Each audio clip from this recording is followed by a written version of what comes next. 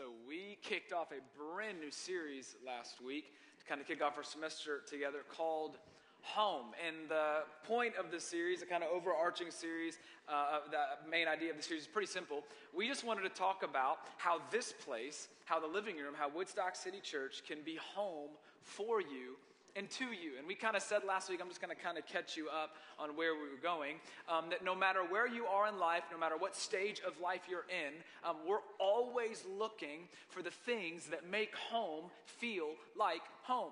That no matter where you are in life, no matter what you're doing, whether you're in college or not in college, wherever you are, whatever you do, whether it's me or anyone else that works at this church, we are always looking for the things that make home feel like home. Things like love, things like belonging, authenticity, and family. And we said this in college, right? In college, maybe more than ever, and maybe for the first time ever, you're looking for a place where you can find those things because you're not at home anymore. And for some of you, you're gone 9 months out of the year. For some of you, you currently live at home, but you're not at home very often, right? We joked around, you're like nomads going from Starbucks to Starbucks, Chick-fil-A to Chick-fil-A, just trying to survive. And so we thought, hey, for the first time ever, maybe more than ever, in college, in this season of life, you're looking for a place to find all the things that you got from home, or maybe that you didn't get from home, but wish you had. And so you're looking for a home away from home. And our hope, and our prayer, and my hope, and my prayer, is that you would find this place, that Woodstock City Church, the living room, would become home for you, that in your 4, 5, maybe 6 years of college, you'd be able to look back and think, A, I made it, and B, man, it was awesome. And a big reason why was because I found a home at the living room at Woodstock City Church. And so tonight what I want to talk about is a main component, I believe, of what makes any home feel like home, and it's family. Family. Like when you think about a home, probably I would argue that the thing that makes home feel like home more than anything else is family. It's the people that you lived with. It's the people you grew up with. It's the people that raised you. It's the parents that raised you. It's the parents that adopted you. It's the parents that took you in. It's the aunt, uncle that took you in. It's the grandparents that loved you, that fed you. It's the people that sent you to college. It's the place where you have all of these memories, where you have siblings that you hated and loved all at the same time. It is family. The community that made home feel like home. And probably unlike anything else, family is the main component that makes anything feel like home. That wherever family is, there you can find home.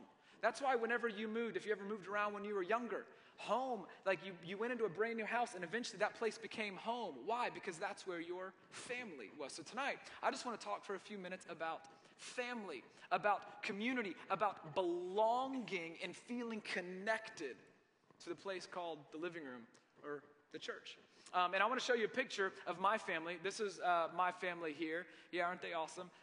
That's me, as you can see. That's my beautiful wife, Julie. What up, girl? She's not here. Not sure why I said that.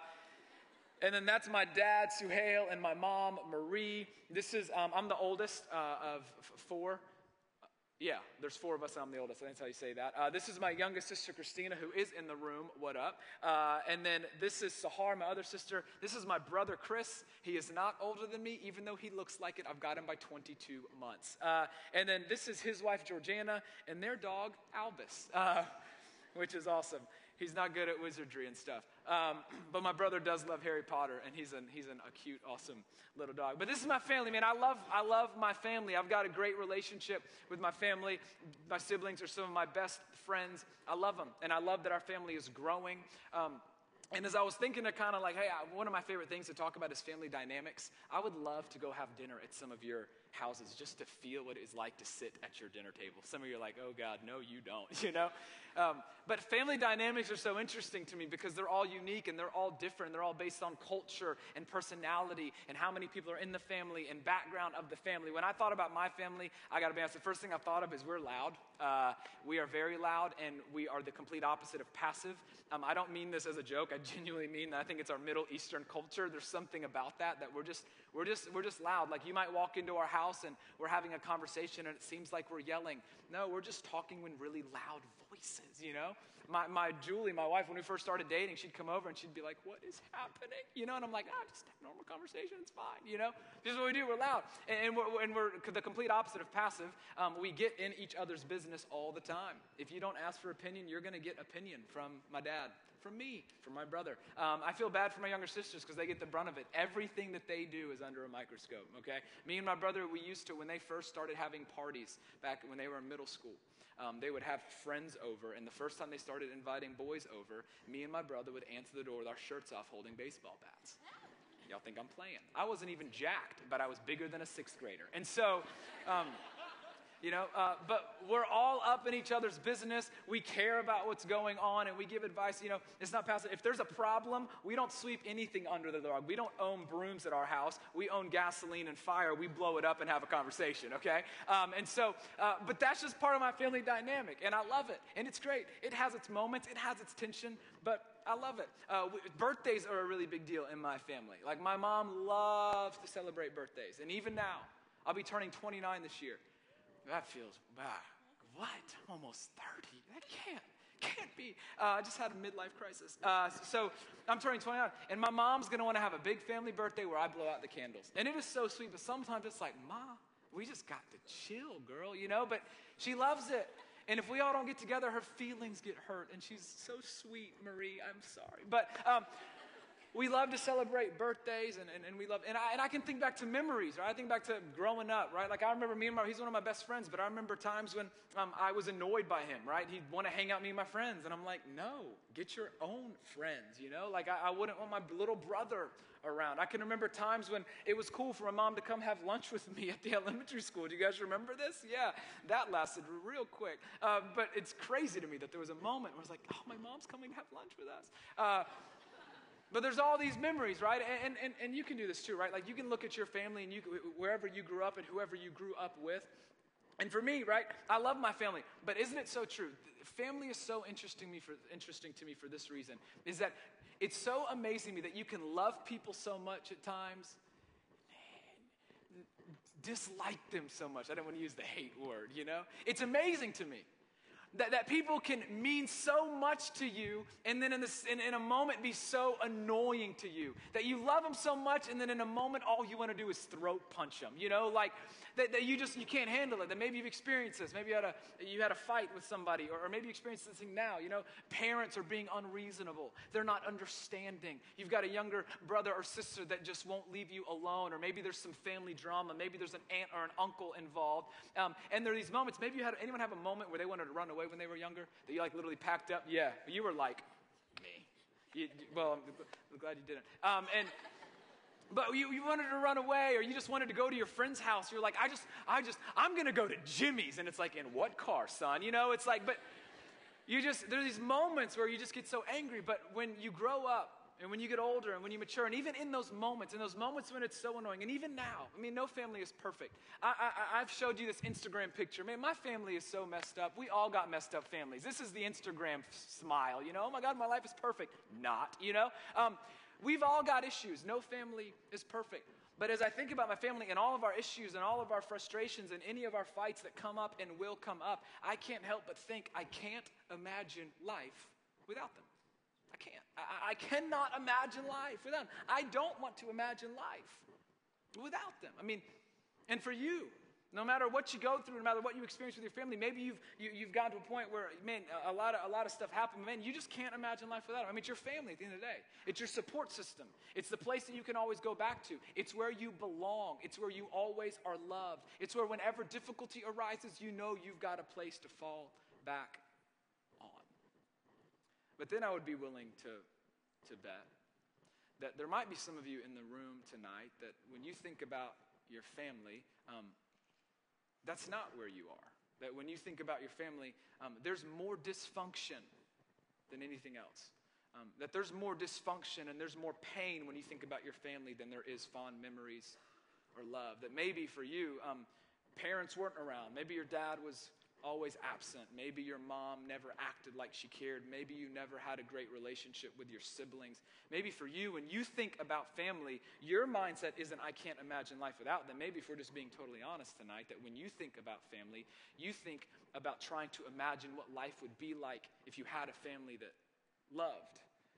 That you're not imagining, man, I can't imagine life without them. No, for you, you're trying to imagine what life would be like with a family that wasn't completely and totally dysfunctional. You're trying to imagine what life would be like with a family that was present. You're trying to imagine what life would be like with a mom or a dad that actually cared to give you time and the attention that you deserved. And here's my point, is wherever you kind of are on that, if you're at a point where, yeah, man, honestly, I can't imagine life without my family, or if you're at a point where you couldn't just wait to leave, you wanted to get away from this function, and you're left dreaming of what family could be. Here's my point, is that every single person in this room has something deep down inside of them that desires family. That whether you have it and you never wanted to let go, or you don't have it and wish you had, there's something inside of each and every single one of you, including myself, including our staff, that desires to have a family that we belong to, that we connect with, that we can be authentically ourselves with, that we can fall back on, that we know we're going to be accepted, we know we're not going to be judged, and we know that it's a place that we can call home. It's a place that is safe. And as we're talking about finding a home away from home, the reality is, if that's true, if we're looking for a home away from home, if you need a home away from home, if we want this place to be a home away from home for you, then you're also probably looking for a family to call home away from home with. And I don't find it a coincidence that Jesus, when he was on earth, when he talked about the church, we said this a lot about Jesus, that he really pushed the envelope when he was here on earth. And he was building a community. He was building a movement that was unlike anything this world had ever seen before. And so it's hard for me to find it a coincidence that deep down inside of every single one of us is this desire to belong, to connect, to a family, to want to have that love, to want to have that belonging, security, and safety. So it's no coincidence that Jesus, when he was on earth, he made a strong connection between the church and family. That Jesus related the ideals and the idea of family to the church. See, for Jesus, when he was on the earth and when he walked the earth, the church wasn't a building.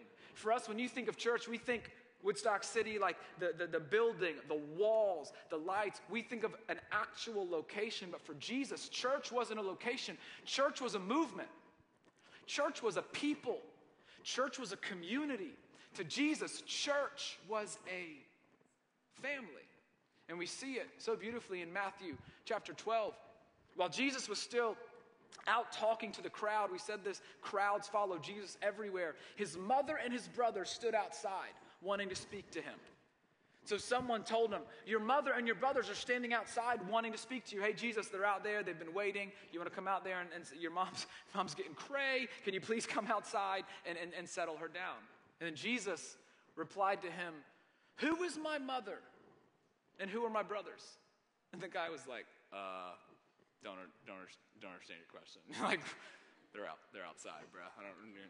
Don't get mad at me. She's crazy. And he says, pointing to his disciples, pointing to the people that were trying to figure out faith, pointing to the people that were doing the best they could to follow God, pointing to the people that had an inkling that maybe there was something bigger than themselves, pointing at his disciples, pointing to the people that were following him, pointing to the people that were learning from him, pointing to the people that maybe didn't fully understand who Jesus was yet, but there was something there that they wanted to figure out. Pointing to his disciples, he said, here are my mother and my brothers.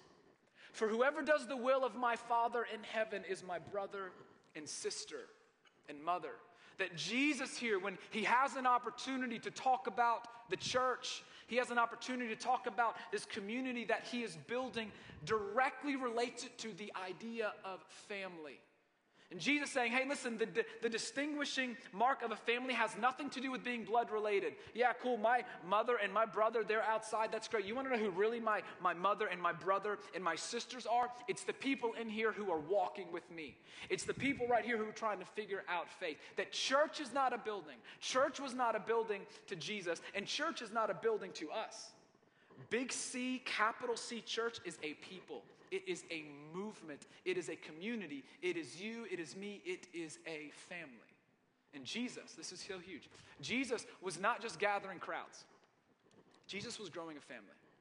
He was not just in the business of gathering crowds. If you missed it last week, we said that Jesus put a premium on relationships over religion. Jesus put a premium on people over programs. Religion is all about crowds. Program is all about gathering crowds and getting here. We said it's bigger than all this.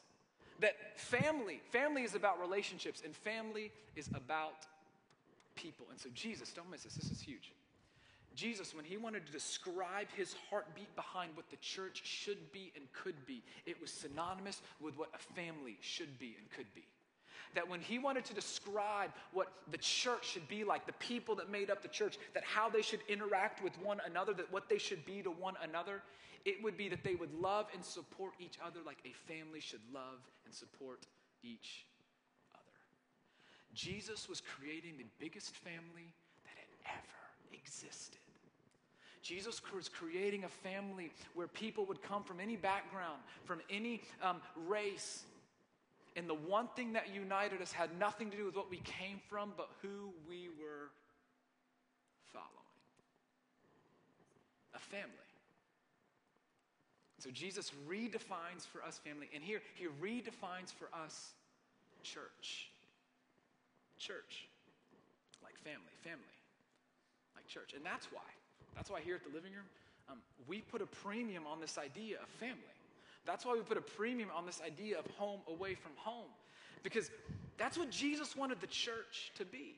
Not a place where we just come and sit in rows, but a place where we can belong, a place where we can connect. And you know this, right? Isn't this so true? Life was never meant to be lived alone. You know this. You know this. The reason why you desire family is because you don't want to live alone, whether you have a great one or not.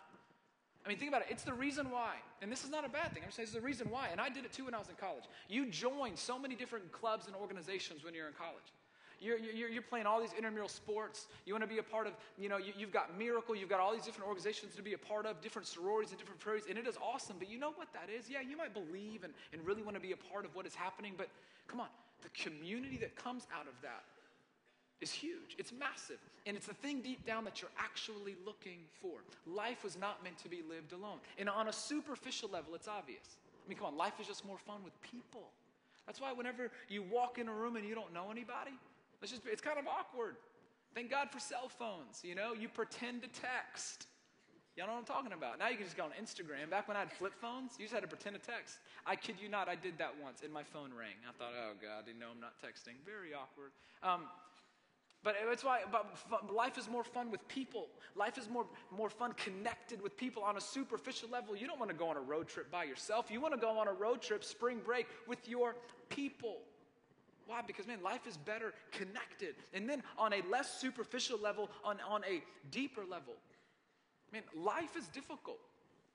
Life isn't easy. Life throws you curveballs. Life brings tragedies. Following Jesus is not easy. And if I could just be frank, following Jesus in college is not easy.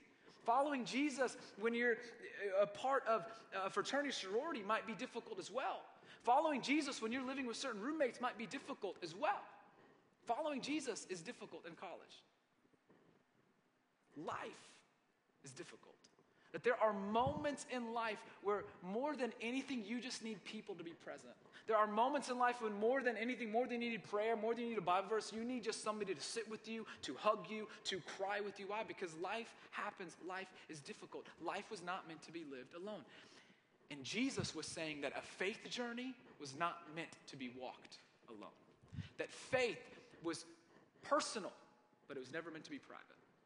That your faith and my faith was meant to be personal, but it was never meant to be private. Why? Because life was never meant to be lived alone. And so Jesus put a premium on family because Jesus knew that real and authentic community was powerful.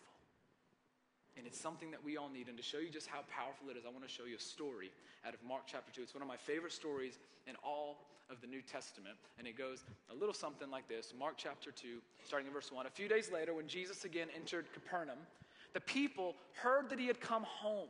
So Jesus is back home. They heard about it. He shuts the place down. They gathered in such large numbers that there was no room left, not even outside the door, and he preached the word to them. So here's Jesus. He came back home. He's preaching. And so many people want to hear Jesus preach that there's no room in the house that he's in. I mean, they're outside the doors. They're hanging out the windows. I mean, there's just no room. It is packed out. And then he goes on to tell us that some men came, bringing to him a paralyzed man, carried by 4 of them. So imagine the scene. There's this packed out house. And then there's this entourage of we don't know how many men, maybe 8, maybe 10. And 4 of those 10 people are carrying this paralyzed man on a mat. They're trying to get to Jesus. But since they could not get him to Jesus because of the crowd, they made an opening in the roof. Now, let's talk about this for a minute. They're carrying this man on a mat, and they come up to this house that's packed out, and they're like, you know? And some of them were probably like, not worth it. But then somebody had an idea. His name was probably Jimmy. I don't know. Jimmy would have had an idea like this. Jimmy was like, let's go on the roof. And they're like, the what? Let's go on the roof. Let's go on the roof. So I don't know how they did it.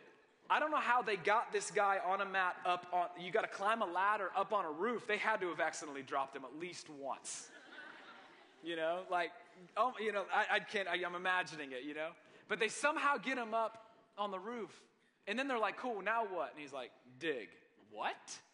Dig. You know, it's not my house. Dig. Okay, fine, you know. And back then, homes weren't made of like shingles. Like they were flat, and they were mixed of like hay and hard clay. And so you could actually dig through it. So they're like, we're up here. So they start digging through the roof. And I can only imagine that in that moment, you know, dust is kind of flying. Jesus is down there preaching. And all of a sudden, probably everything stops. And Jesus is like, huh. And the people are like, Jesus, are you doing that on accident? You know, like, what's happening? You know, like your powers are going crazy, you know? And so the dust is kind of falling, and and you have to imagine, the first time they, like, dig through it, everything stops. This would have taken them a few minutes, you know? I mean, they're digging, so literally everything stops. They're just digging, they're digging, they're digging, and they're digging. And then they got done digging, opening in the roof above Jesus by digging through it, and then they lowered the mat that the man was lying on. Now, again, impressive. Lowered it? They were probably like, 1, 2, 3. You know? That's probably, let's be real, that's probably how they did it. But I told you this fun. The story was awesome. So they get him, they lower him, they finally break through, and they get him down there. And I can only imagine in the opening, all the friends are like, you know, looking, and they get him in front of Jesus. Now, again, here's the point. They would have heard about Jesus. They would have heard that Jesus performed miracles. They would have heard that Jesus has healed blind men. He's healed paralyzed men. He's cast out demons. Like, they would have heard Jesus can do some crazy things. So maybe he can heal our friend from paralysis. So they get him down there, and everyone's watching. I mean, this is the moment that they've been waiting for. And when Jesus saw their faith, he said to the paralyzed man, son, your sins are forgiven. I would have been like, I'm sorry, what? Thank you, but I can't walk. The friends were like, I dug through a roof for what? You know, I'm gonna have to pay for this, Jesus. They didn't have home insurance back then. They were probably like, hang on, Jesus, I appreciate it. I don't want to be ungrateful, Jesus. Thank you. I appreciate that. I'm sure what you just said was really, really important. But my biggest problem is that I can't walk. And what Jesus was saying to the paralyzed man and what he was saying to all the friends and all the people in the room is, hey, I know that you think your biggest problem is that you can't walk. I totally get that. But I'm telling you, that's not even close to your biggest problem. Your biggest problem is that you have this sin problem that is separating you from your Heavenly Father, and I want to take it out of the way. I want to fix your sin problem. So I know you think your biggest problem is that you can't walk, but I'm telling you, your biggest problem isn't a physical ailment. It is a spiritual ailment. So Jesus looks at him and he says, hey, son, your sins are forgiven. Now, the guy laying on the mat was probably like a little buzzkill. But then there were some people, Pharisees in the room, that got angry. And this is why. Now, some teachers of the law were sitting there thinking to themselves, why does this fellow talk like that? He is blaspheming. He is speaking against God. Who can forgive sins but God alone? They're like, hang on, Jesus, How dare you tell him your sins are forgiven? To say that sins are forgiven was equating himself with God, which he was. But the Pharisees didn't believe that Jesus was God, so they're really annoyed by this. And so Jesus, immediately it says, Jesus knew in his spirit what they were thinking. That's scary. They didn't even say it out loud, and Jesus is like, stranger things, I just pulled one on you. He knew what they were thinking in their hearts, and he said to them, why are you thinking these things? So he says, what's easier? What's easier? Y'all don't believe that I have the authority to forgive sins? What's easier? To say to this man, your sins are forgiven, or to say to him, get up and walk? The answer is that the easier thing would just to say, yeah, hey, your sins are forgiven, because we don't know if it actually happened. So then Jesus says, but I want you to know that the Son of Man has authority on earth to forgive sins. So he said to the man, I tell you, get up, take your mat and walk and go home. So he got up, he took his mat, and he walked out in full view of all of them. And this amazed everyone in the room, and they praised God, saying, we have never seen anything like this. This is so cool.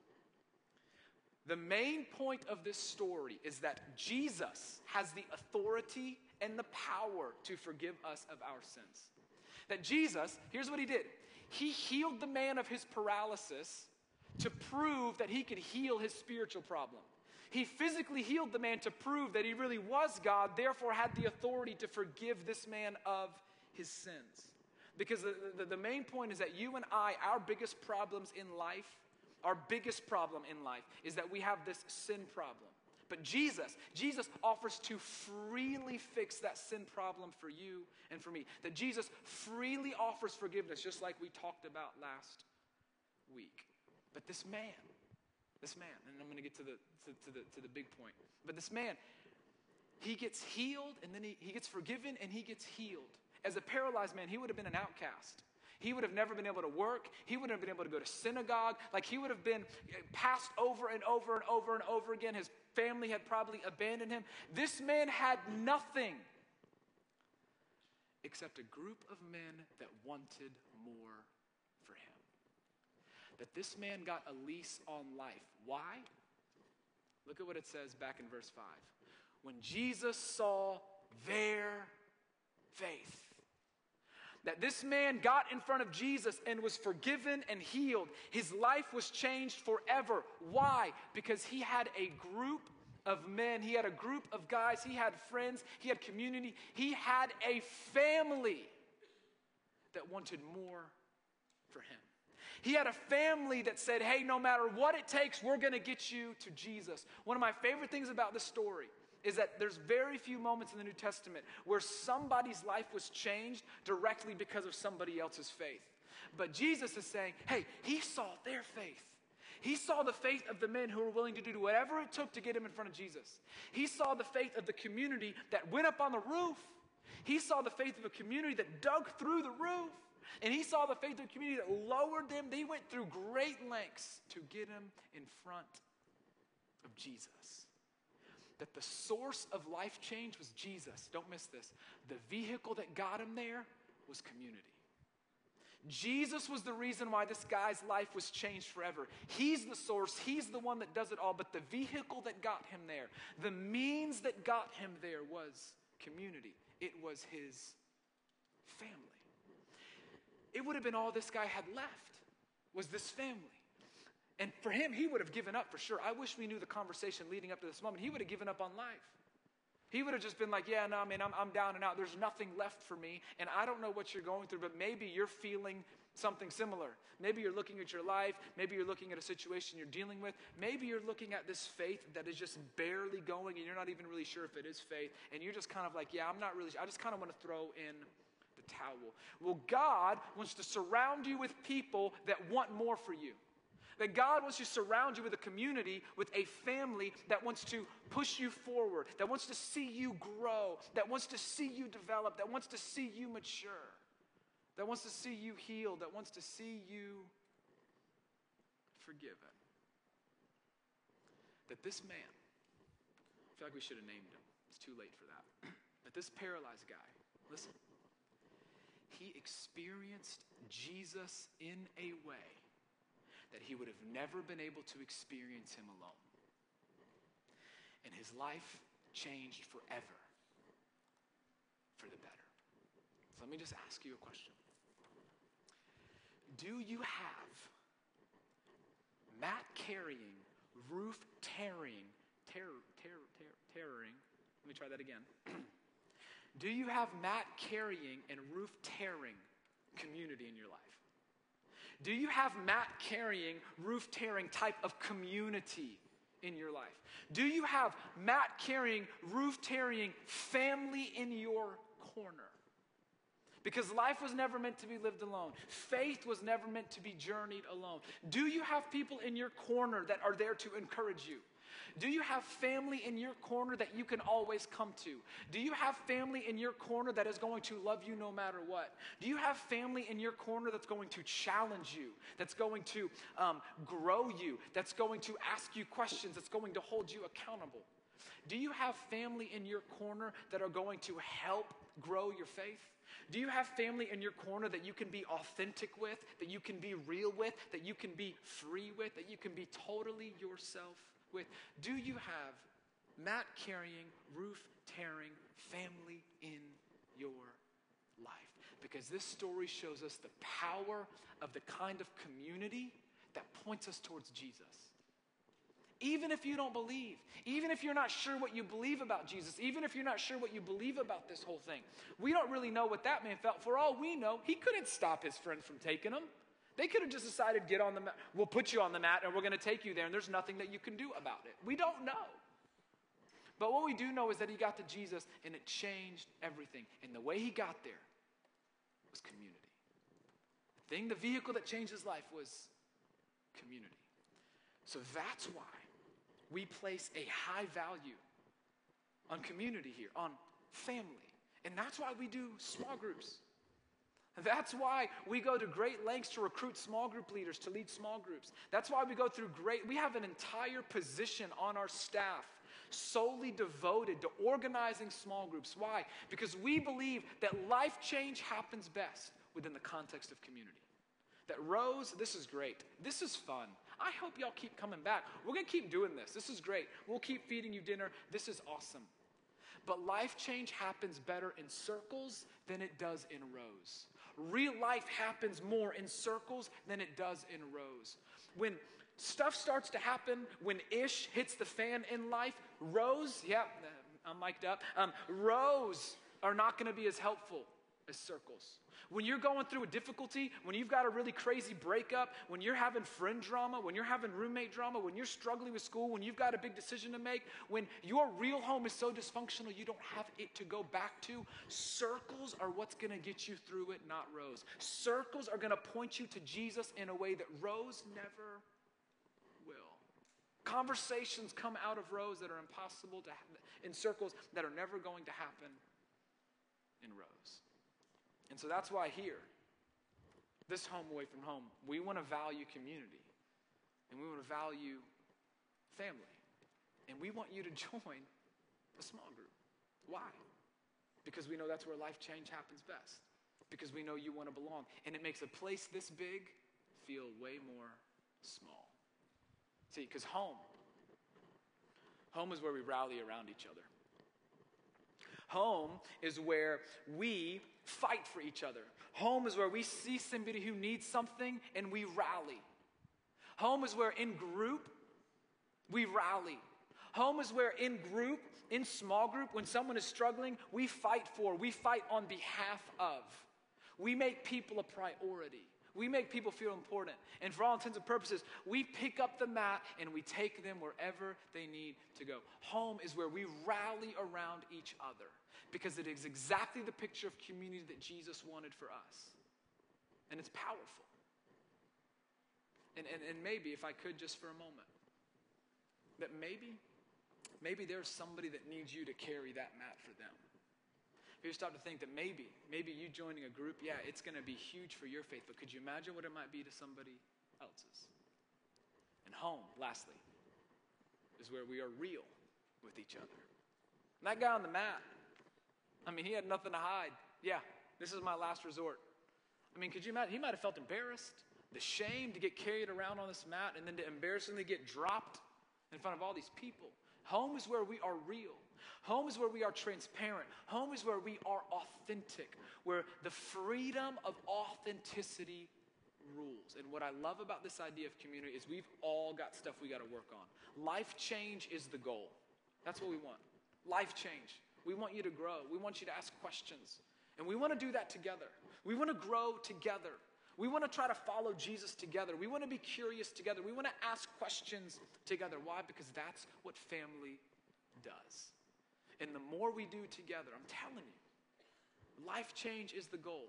Life change is the result. And I know for you, you're hearing from like the professional Christian, the pastor, you know. Of course, small group. Of course, that's the answer. Yeah, duh. So I thought I wanted you to hear from somebody who experienced the power of community in a way that I haven't, just to be totally honest with you. And so Chandler, who is on our living room team, who a lot of you know, I'm going to go ahead and invite him up. Come on up, Chan. Yeah. Yeah, you can clap for him.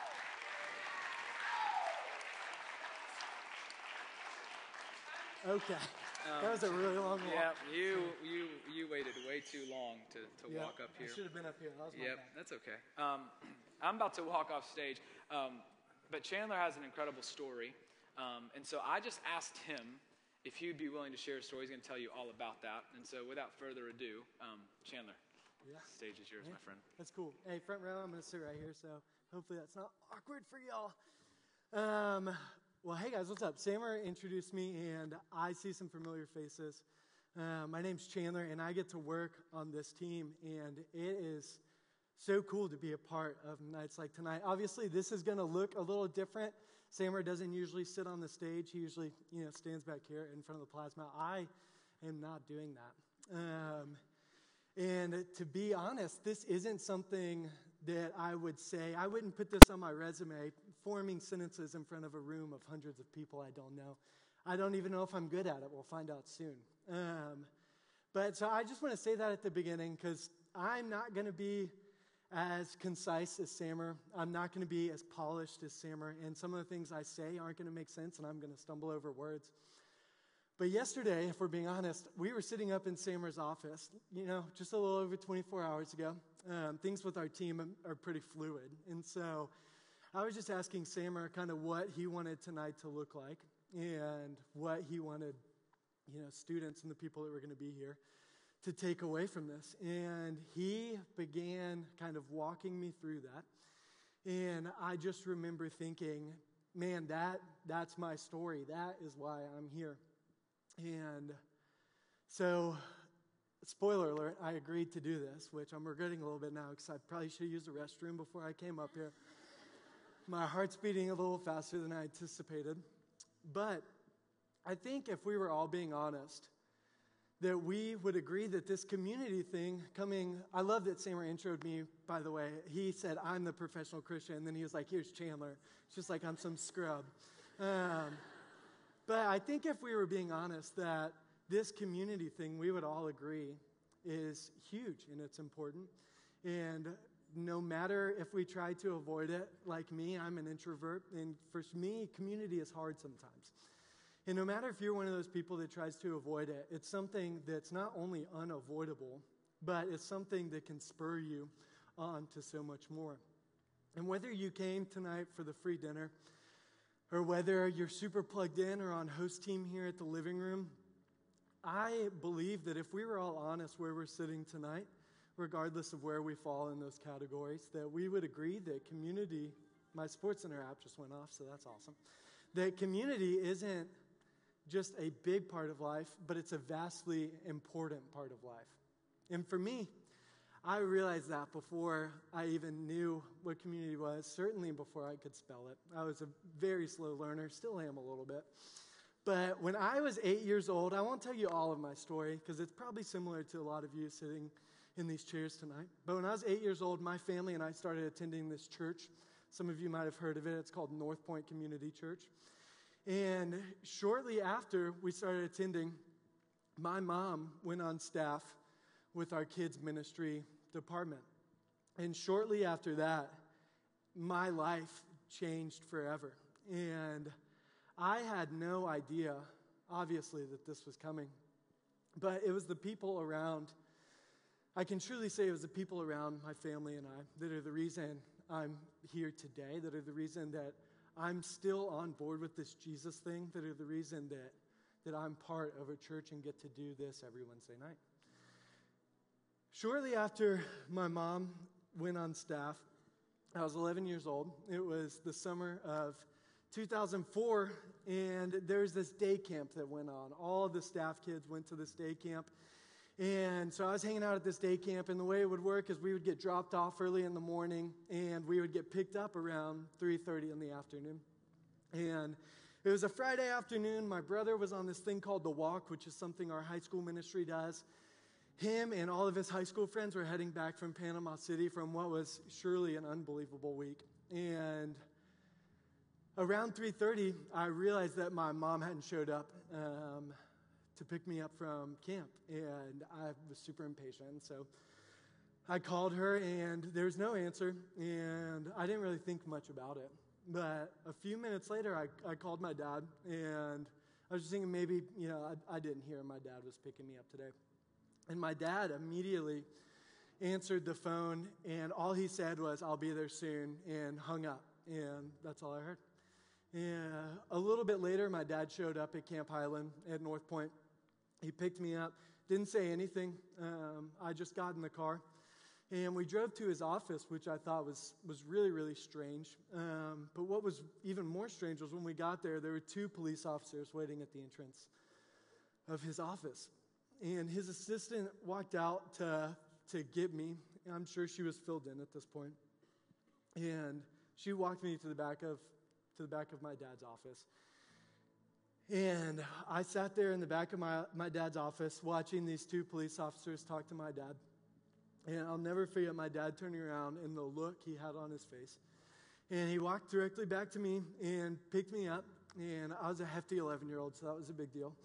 But he sat down with me and just informed me of what the officers had just told him, which was that morning after I had been dropped off at Camp Highland, my mom had left to go have breakfast with one of her friends. And on the way there was a really bad rainstorm. She lost control of her car, went off the road, and died on impact.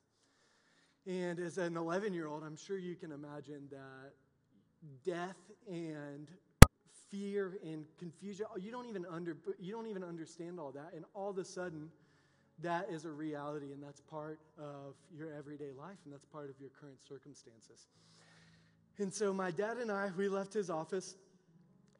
I'm full of fear and doubt and just knew that my mom was an unbelievable person that worked at this unbelievable church and just had no idea what to think, what to ask, what to say. So we leave my dad's office, head back to North Point, and they had set up this little room for us at North Point. And the reason they had is because obviously we were still waiting on my brother to get back from the walk. And we were there for a couple of hours, I would say. And so eventually my brother gets off the bus and walks in. And at this point we're surrounded by people at our church that have come into this room and are obviously sharing this moment with us and loving on us in a super personal way.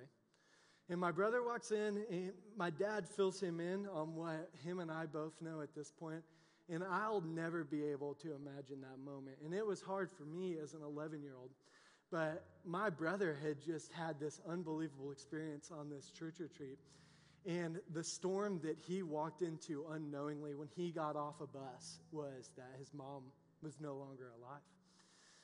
And my dad, my brother, and I, we got up and we left to go home to what was undoubtedly going to be a very quiet living room, and all the lights were going to be off. And my family lived in South Carolina at the time, everyone except my brother, my dad, my mom, and I. And so I knew that they hadn't made it to Alpharetta yet. And we opened the garage door, and we opened the door into our living room. And we opened it to something that was completely unexpected. And that was that the people that meant the most to us, the people who were closest to us, had already gotten into our house somehow. I'm not sure how. And our living room was full of the people that loved us the most. And they had put everything in their life on hold that night to come over and be with my dad, my brother, and I. And we thought we were walking into darkness and confusion, but we walked into abundant love and more hugs than any 11-year-old should ever face. And in the midst of confusion, I know I just said this, in the midst of confusion and fear and doubt, we were surrounded by love and people that wanted to love on us, and they wanted to hug us and be around us. And that's what family does. And obviously these people weren't our immediate family, but to us, if they weren't family before this moment, they certainly were after this moment. And I'll never forget that night walking up to my dad's room, and just our house just felt empty, even though it was full of people. And climbing in my dad's bed that night, and my brother climbing in my dad's bed, and both of us falling asleep before my dad had walked upstairs that night. But what I remember more vividly was as my brother and I were falling asleep, we could still hear the murmurs of conversation happening in our living room. And we knew that the people that were downstairs were still there and still talking to my dad and still hugging him and answering any questions that he had, even if they didn't have the correct answer.